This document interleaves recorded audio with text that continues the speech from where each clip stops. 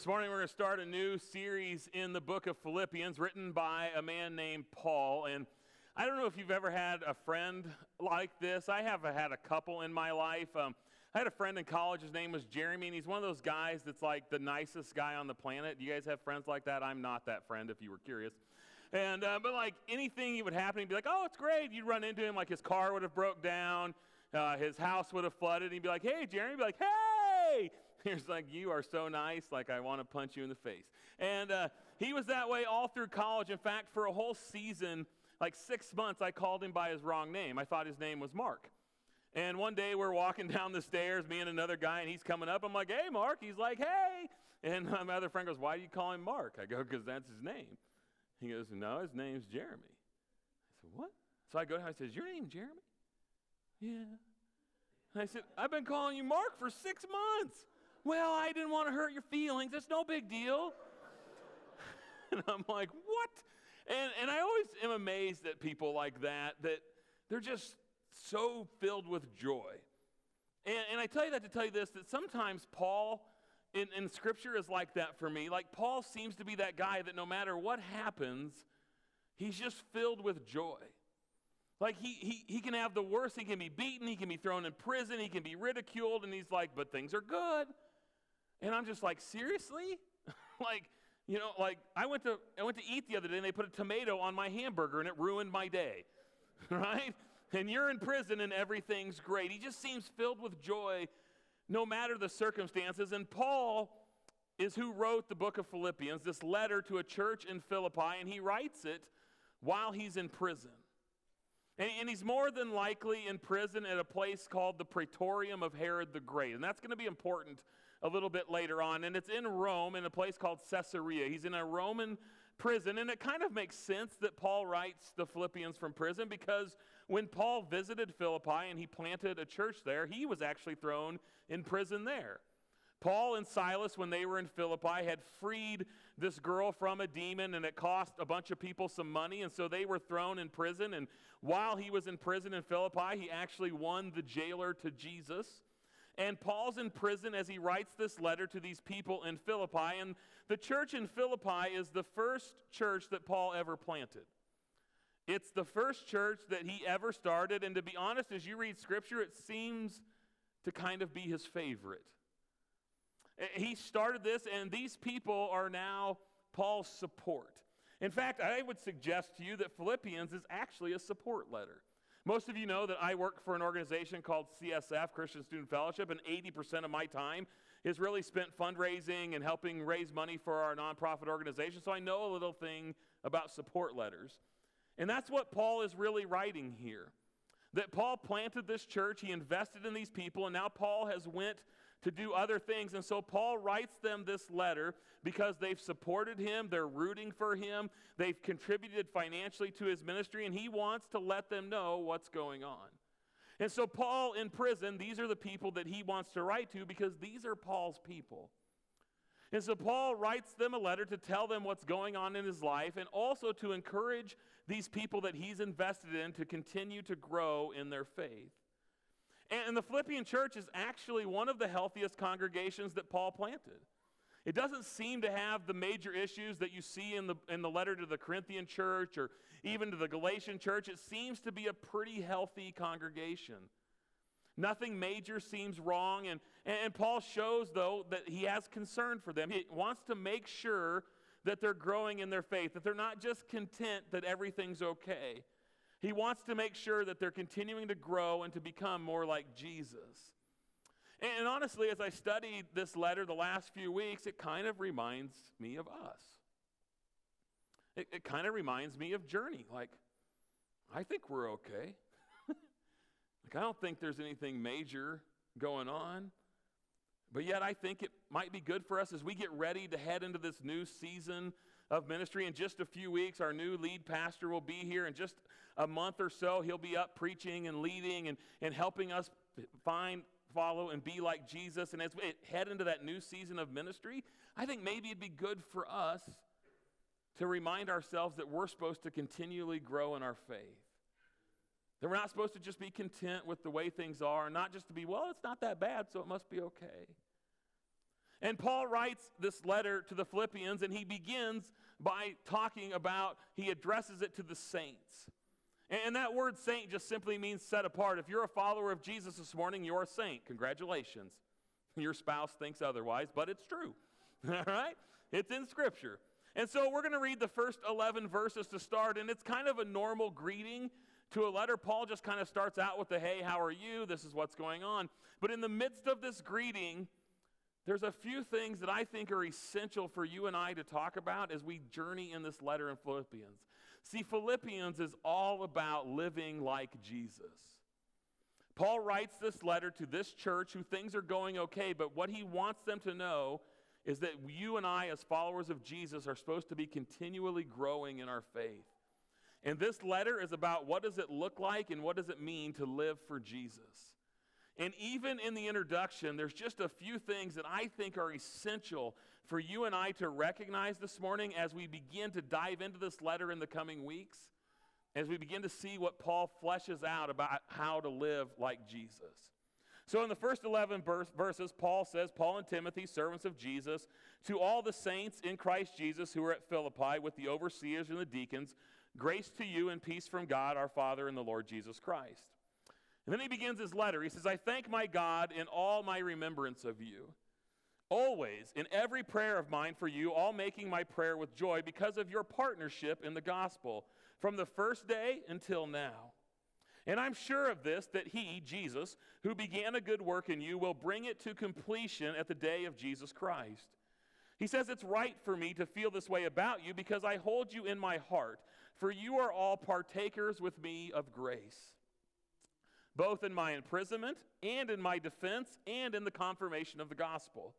For God is my witness how I yearned for you all with the affection of Jesus. It's my prayer that your love would abound more and more with knowledge and discernment, so that you can approve what is excellent and so be pure and blameless for the day of Christ, filled with the fruit of righteousness that comes through Jesus to the glory and praise of God.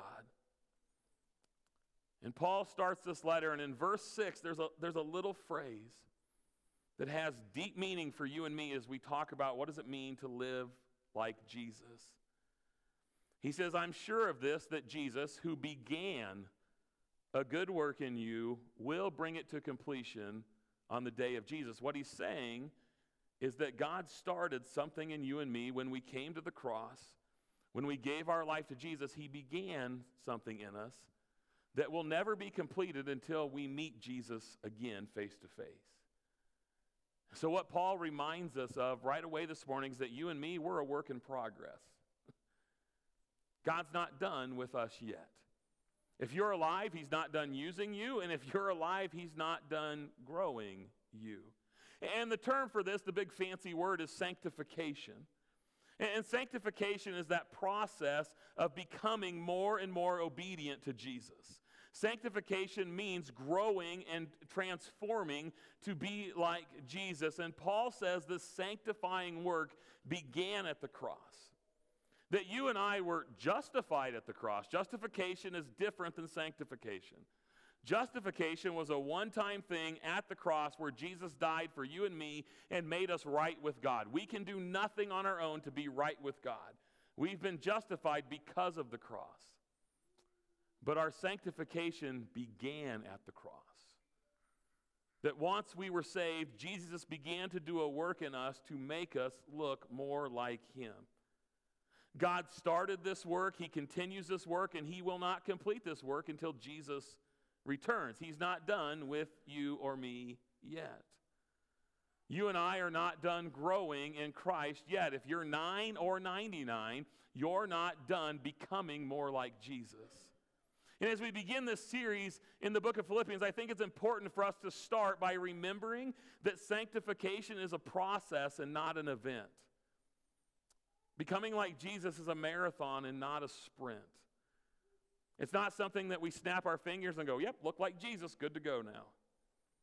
And Paul writes a church that I think is a little like us, who, for the most part, things are okay.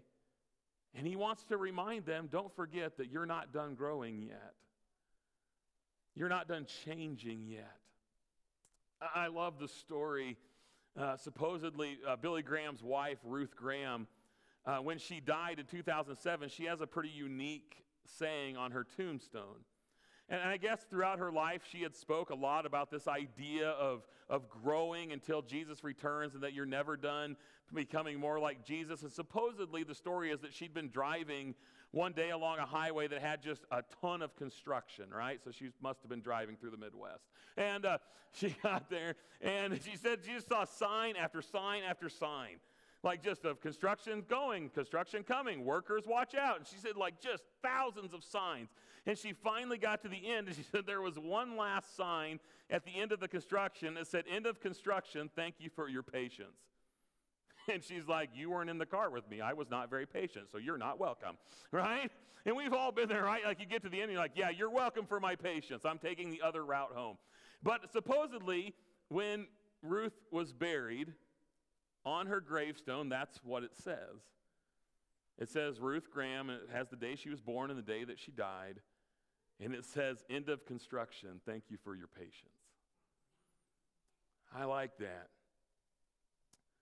I think that's a good reminder for me this morning in those moments where I feel so far from God, in those moments where I feel like I do things that I should know better by now, in those moments where I just don't look as much like Jesus as I should at this age, to be honest.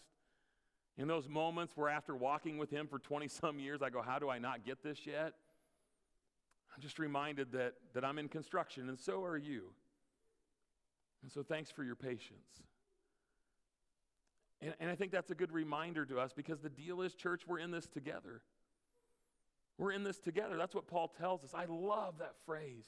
There's two words in here that I just love. Paul tells this church, he says, we're partners in the gospel. Boy, I love that word partner. He says, we're in this together. And then a few verses later, he says, and we're all partakers of grace. Partners and partakers. And I love that word picture that Paul paints of the church, because what he's telling them is he says, we're in this mission together. You and me, because we're followers of Jesus, we're in this together. We're partners in bringing the gospel to the world. But in those moments that we fail, in those moments that you and I don't look as much like Jesus as we should, he goes, don't forget that all of us are partakers of grace. We're forgiven. And he says we're partners in what God calls us to do. And this goes beyond just hanging out. This is sharing a common mission that is bigger than you and me. When we are together as followers of Jesus corporately, we are part of something that's bigger than ourselves. We're a part of a mission to bring Jesus to a world that does not know him. And when I think about that, I'm overwhelmed by the weight of that mission. And to be honest, sometimes I'm guilty of the fact that I haven't done that as well as I should. And so it's like Paul knows that's what we're going to think. It's like Paul knows when he says partners of the gospel, some of us go, oh my gosh, I don't know that that's what I've been. And he says, yeah, but it's okay. We're partakers of grace. We're forgiven by a Savior who died. And he says, we're in this together. The way we work together will bring the gospel to the world. In fact, Jesus said that's how the world would know that we're his disciples.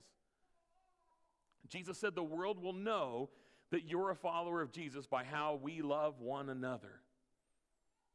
How you and I, as followers of Jesus, interact with each other, love each other, work together for a common mission, that's how the world knows that Jesus is real.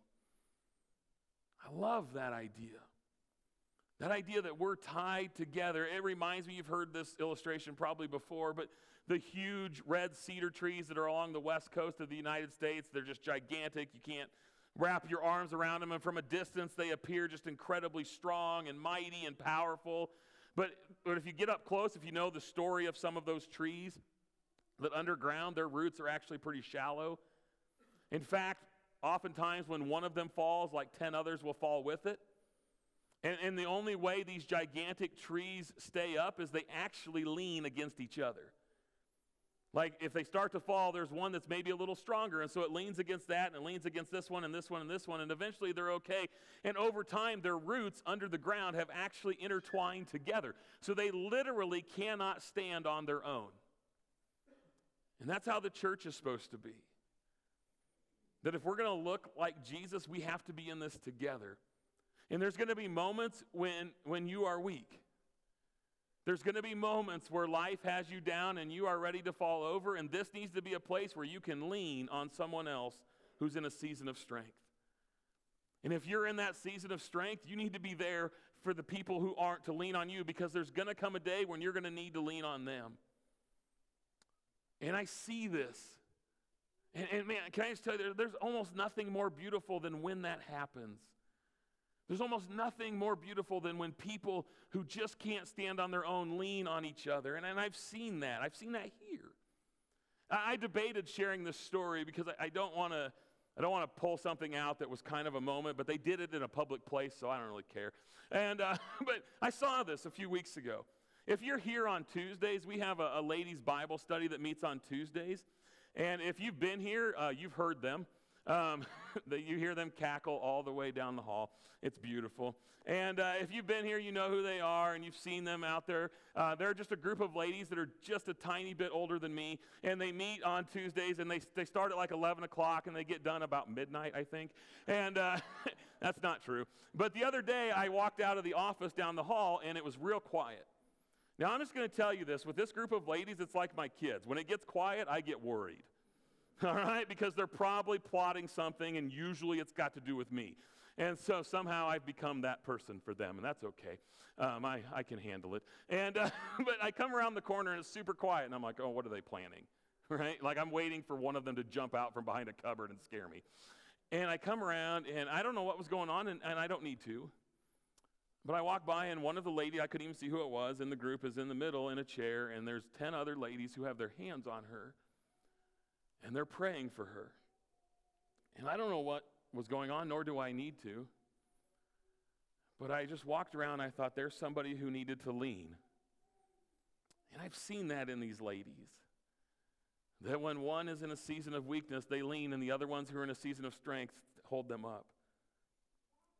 And if we're going to grow to be like Jesus, that's who we have to be.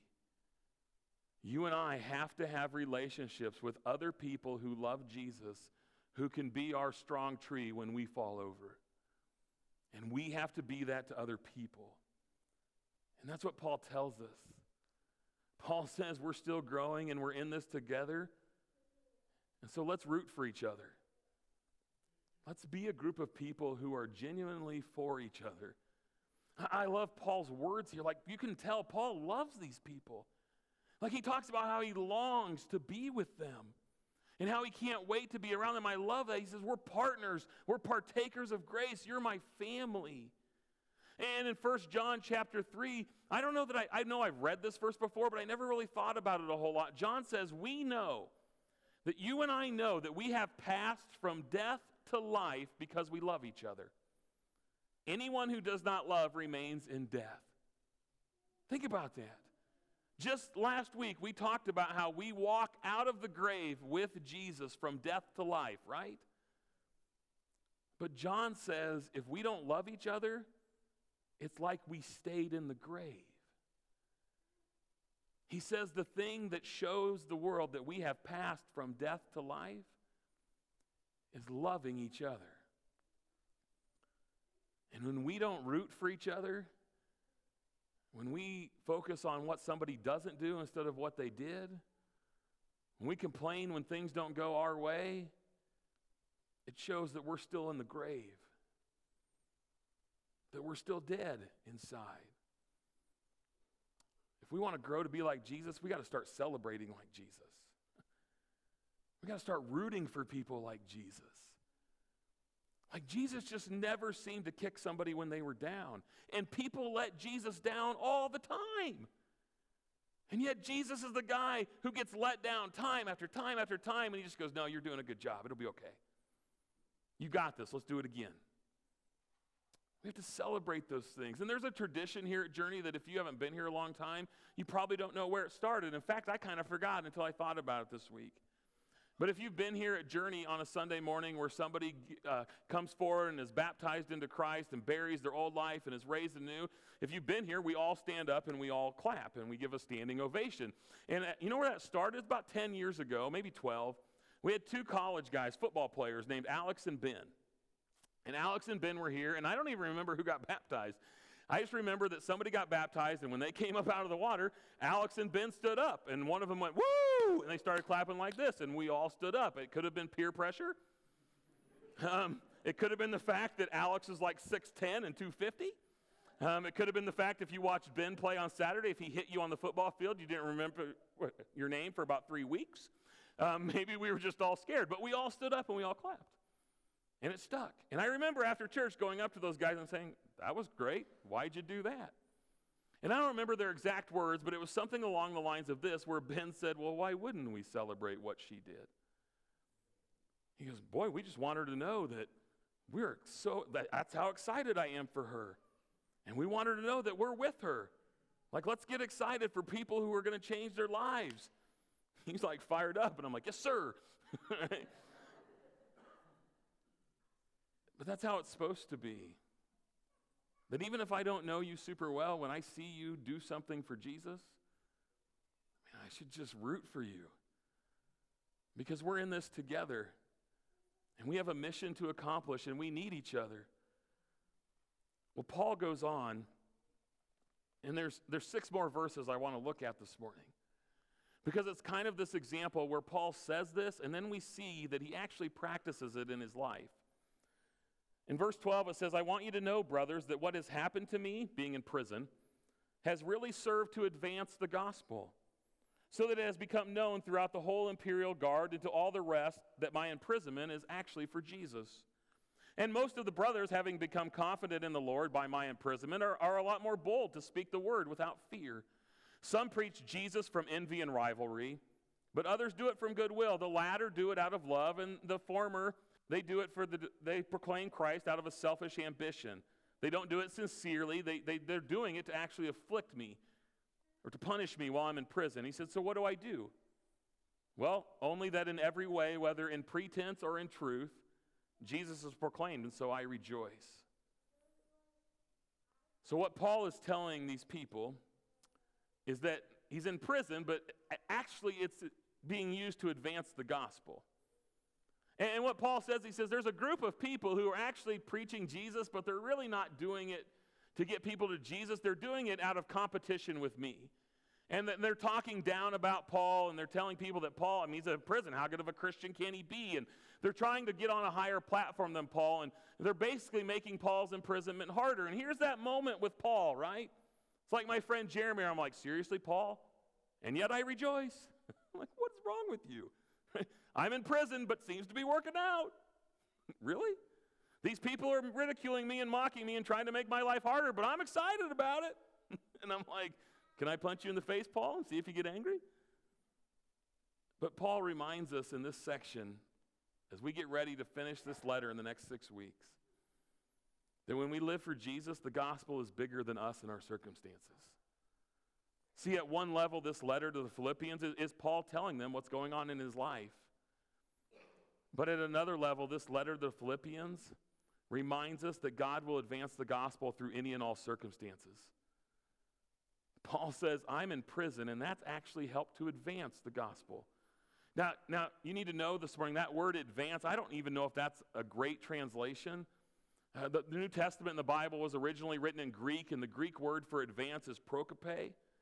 And that word actually means to remove an obstacle, which makes it even harder for me to believe.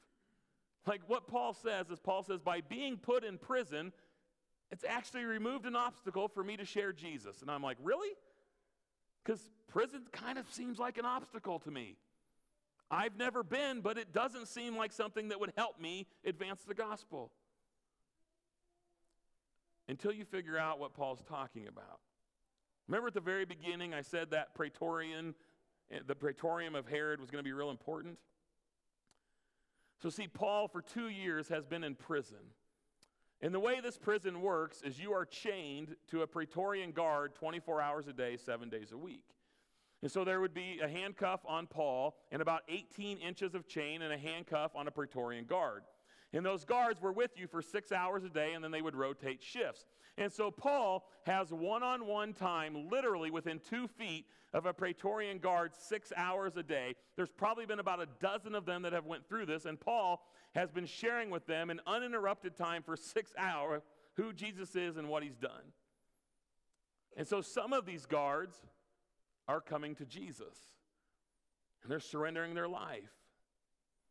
Well, here's the other deal, is the Praetorian Guard is the elite of Roman guards. So these are the guys that are the bodyguard to Caesar. They're the guys that are controlling the palace. They're in the place with the most important people politically in all the world.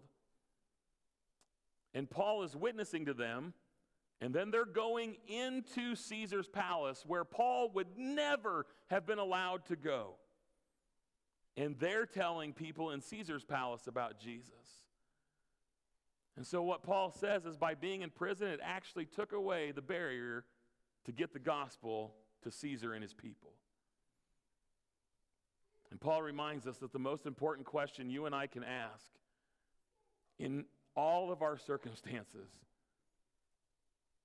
is, how can God use this to get people to Jesus?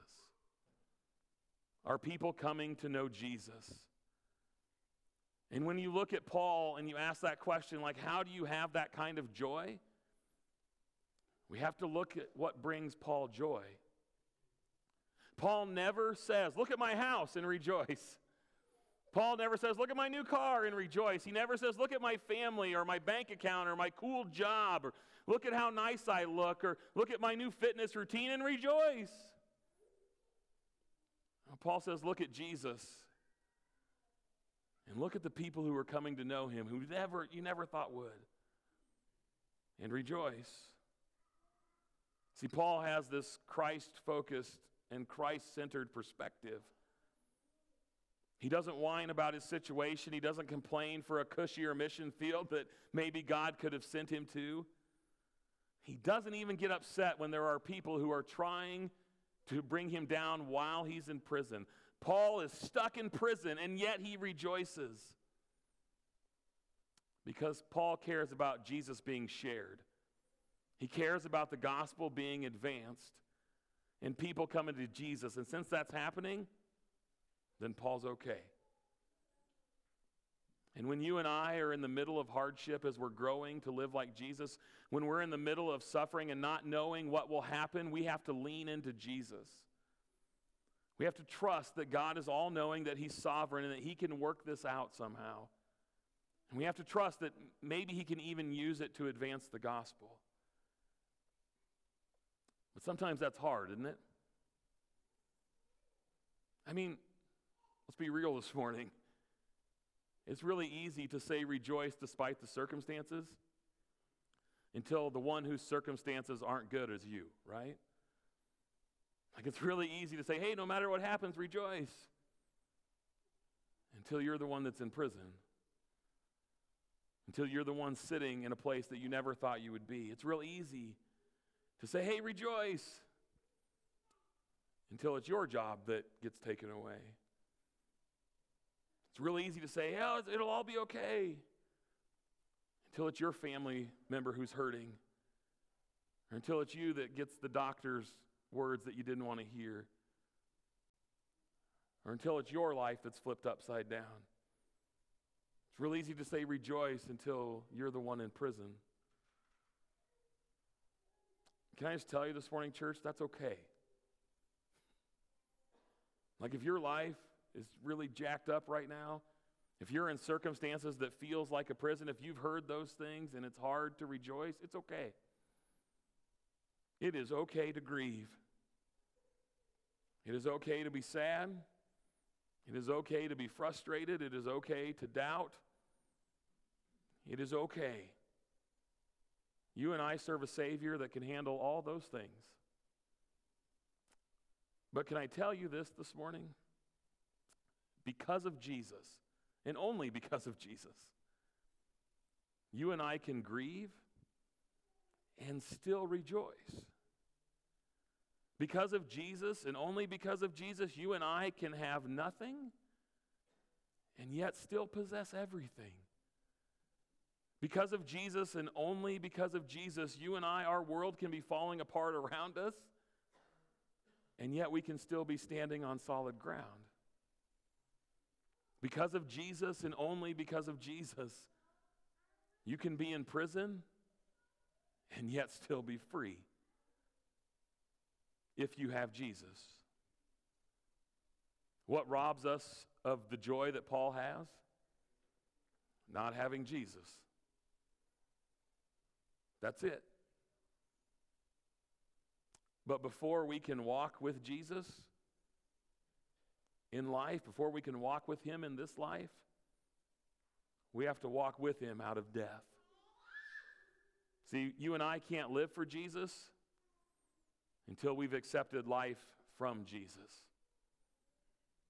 And that's where Philippians has to start.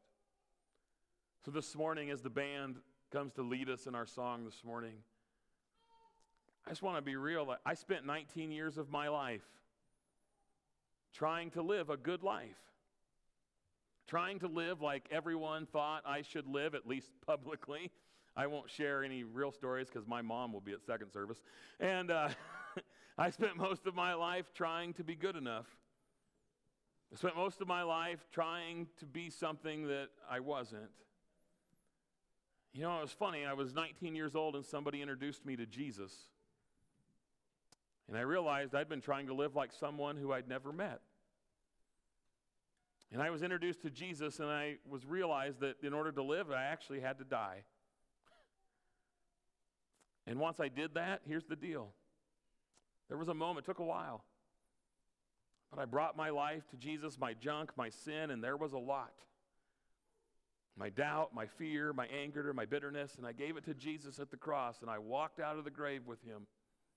I buried my old life in a watery grave, and I was raised anew. And you know what? My circumstances, they didn't change. My hardships, they didn't go away. My struggles and my obstacles in my life didn't disappear. Things around me weren't a whole lot different. They just no longer were the most important thing in my life.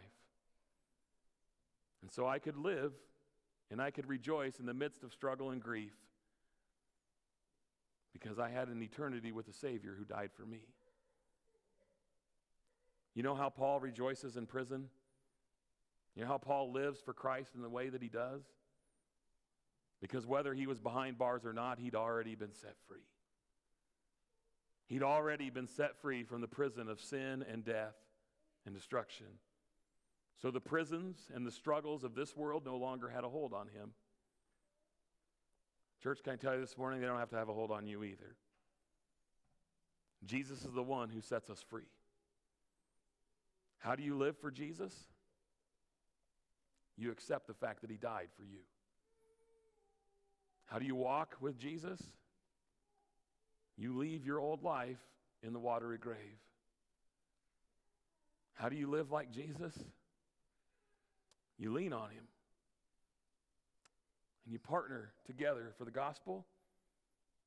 And when you screw up, and you will, you partake of the same grace that we partake of. The grace that says it's okay. Let's keep walking. So this morning, church, I just invite you to keep walking. As we sing this song, if you've never given your life to Jesus, if you've never died so you can live, let's do it today. Let's do it today. If you want to do that, just come to the front, sit right here. I'll find you. If you're here and you've done that, can I invite you over the next 6 weeks to just walk a little closer to Jesus with me? And maybe we can grow to be a little more like Jesus together. Can I just invite you to partner with us in the gospel? And I invite you to stand and sing and partake of the same grace. The grace that says no matter where you are, you're free. Let's stand, let's partake, let's worship.